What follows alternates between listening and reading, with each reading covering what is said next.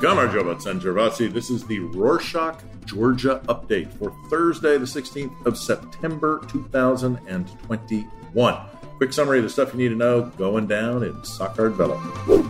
Start today with the leaked files and compromising materials on clerics that came out on Monday the 13th. Georgian media outlets received files leaked from the country's State Security Service, SSS, which were entitled Georgian State Security Service's Compromising Materials Against the Patriarchate. The unidentified sender wrote that he had spent years working in the SSS. The files contain personal data of top clerics, including alleged crimes such as sexual relations with minors, taking bribes, spying for Russia, and other crimes. According to the alleged surveillance files, the head of the Georgian Orthodox Church, Patriarch Ilya II, had planned to step down in 2020 for unknown reasons. The Patriarch's nephew, Dmitry Shiolashvili, and the head of Batumi and Lazeti Eparchy dissuaded him. Georgian Prime Minister Irakli Kharibashvili has responded to the release of the files, saying that it is a provocation of the national movement, or Natsebi Party, against state institutions. According to him, the party was deeply engaged in illegal surveillance and was collecting personal data to suppress and blackmail individuals.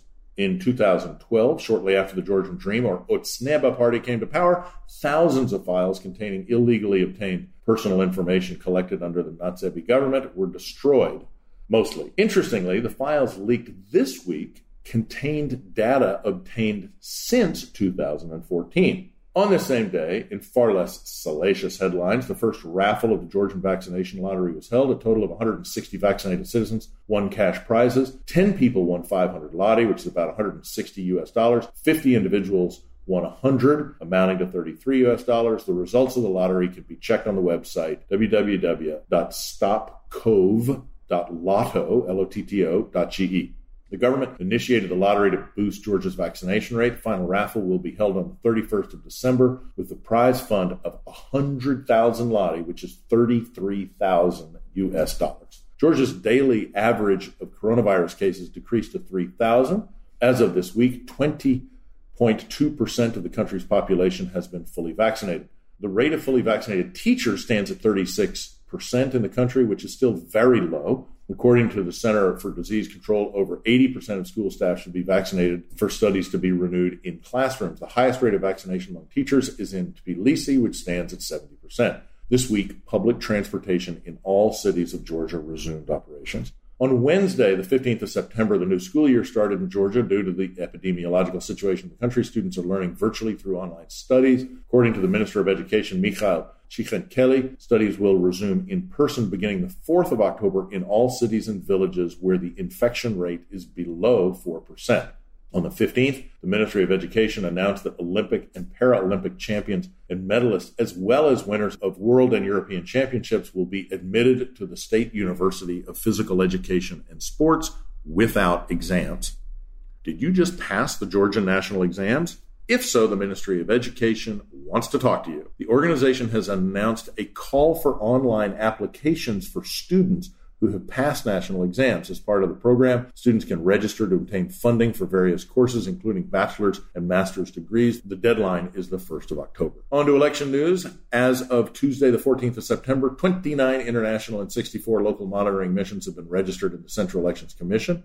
According to Edison Research polls, 55% of voters like both current mayor of Tbilisi, Kaki Kaladze, and former Prime Minister Giorgi Gacharia, both of whom are running for Tbilisi mayor in the upcoming Georgia elections. The head of Natsebi Party, Nika Melia, is liked by 45% of voters. Edison Research poll is commissioned by opposition-minded Formula TV.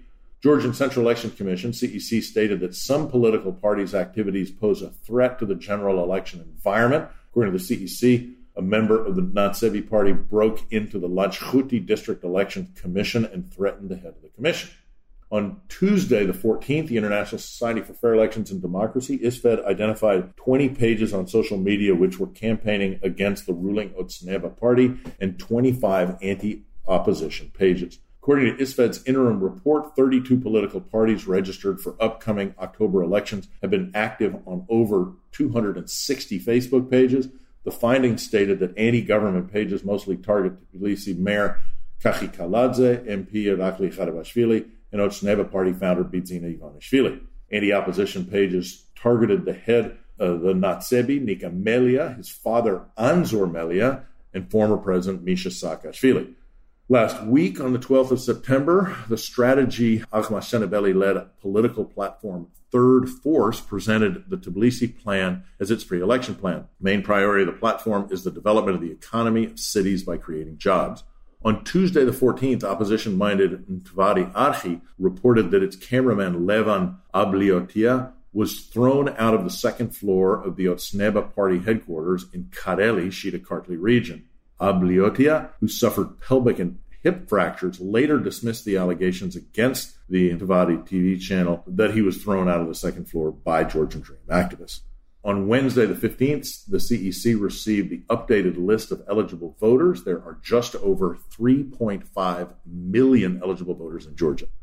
Last week, 2 new deputy finance ministers were appointed, Katerina Gunsadze and Mirza Gelashvili. Gunsadze has worked for the ministry since 2008 as head of the ministry's budget department. Gelashvili was leading the ministry's macroeconomic analysis and fiscal policy planning department before his appointment.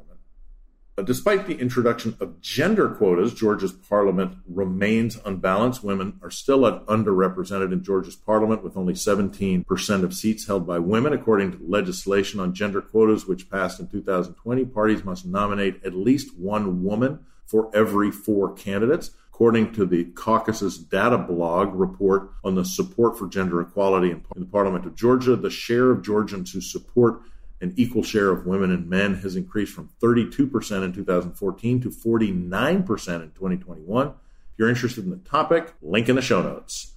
New York Times and many domestic sources reported that Nona Gaprindashvili, the grandmaster chess player, who many say is the basis for the wildly popular Netflix series Queen's Gambit, is suing the show because on the final episode, a character mentioned her specifically by name and said she had not played against men, which is not true. Last week, an annual report on the economic freedom of the world 2021 was put out by the Fraser Institute, a Vancouver-based Canadian libertarian think tank funded by the Koch brothers, Big Forestry, Big Tobacco, and Big Pharma. Georgia ranked 5th among 165 countries in the world, up from 8th last year. The report measures economic freedom based on an absence of regulation, strong property rights, low taxation, and freedom of international trade. Want to know more? Check out the show notes. Georgian government announced that it will issue 10 million lari, which is about $3 million for the rehabilitation of Abastumani Observatory. Abastumani in the Samtskhe-Javakheti region is the home of the Georgian National Astrophysical Observatory. Ongoing projects in Abastumani also include urban renovations, and there's the construction of a number of hotels that are underway, including Imperial and Rooms. You've been to Tusheti before? This week, Jam News released a new documentary about horse riding expedition in high mountainous areas of Georgia. The film shows a dangerous road that leads into Tusheti, shows the lives of the locals. It's beautiful. Link in the show notes. That's it for this week. Thanks for tuning in. We want to know where you're listening from. Drop us a line at podcast@rorschach.com with anything else you want to tell us. Share and subscribe for more. Achvamdis.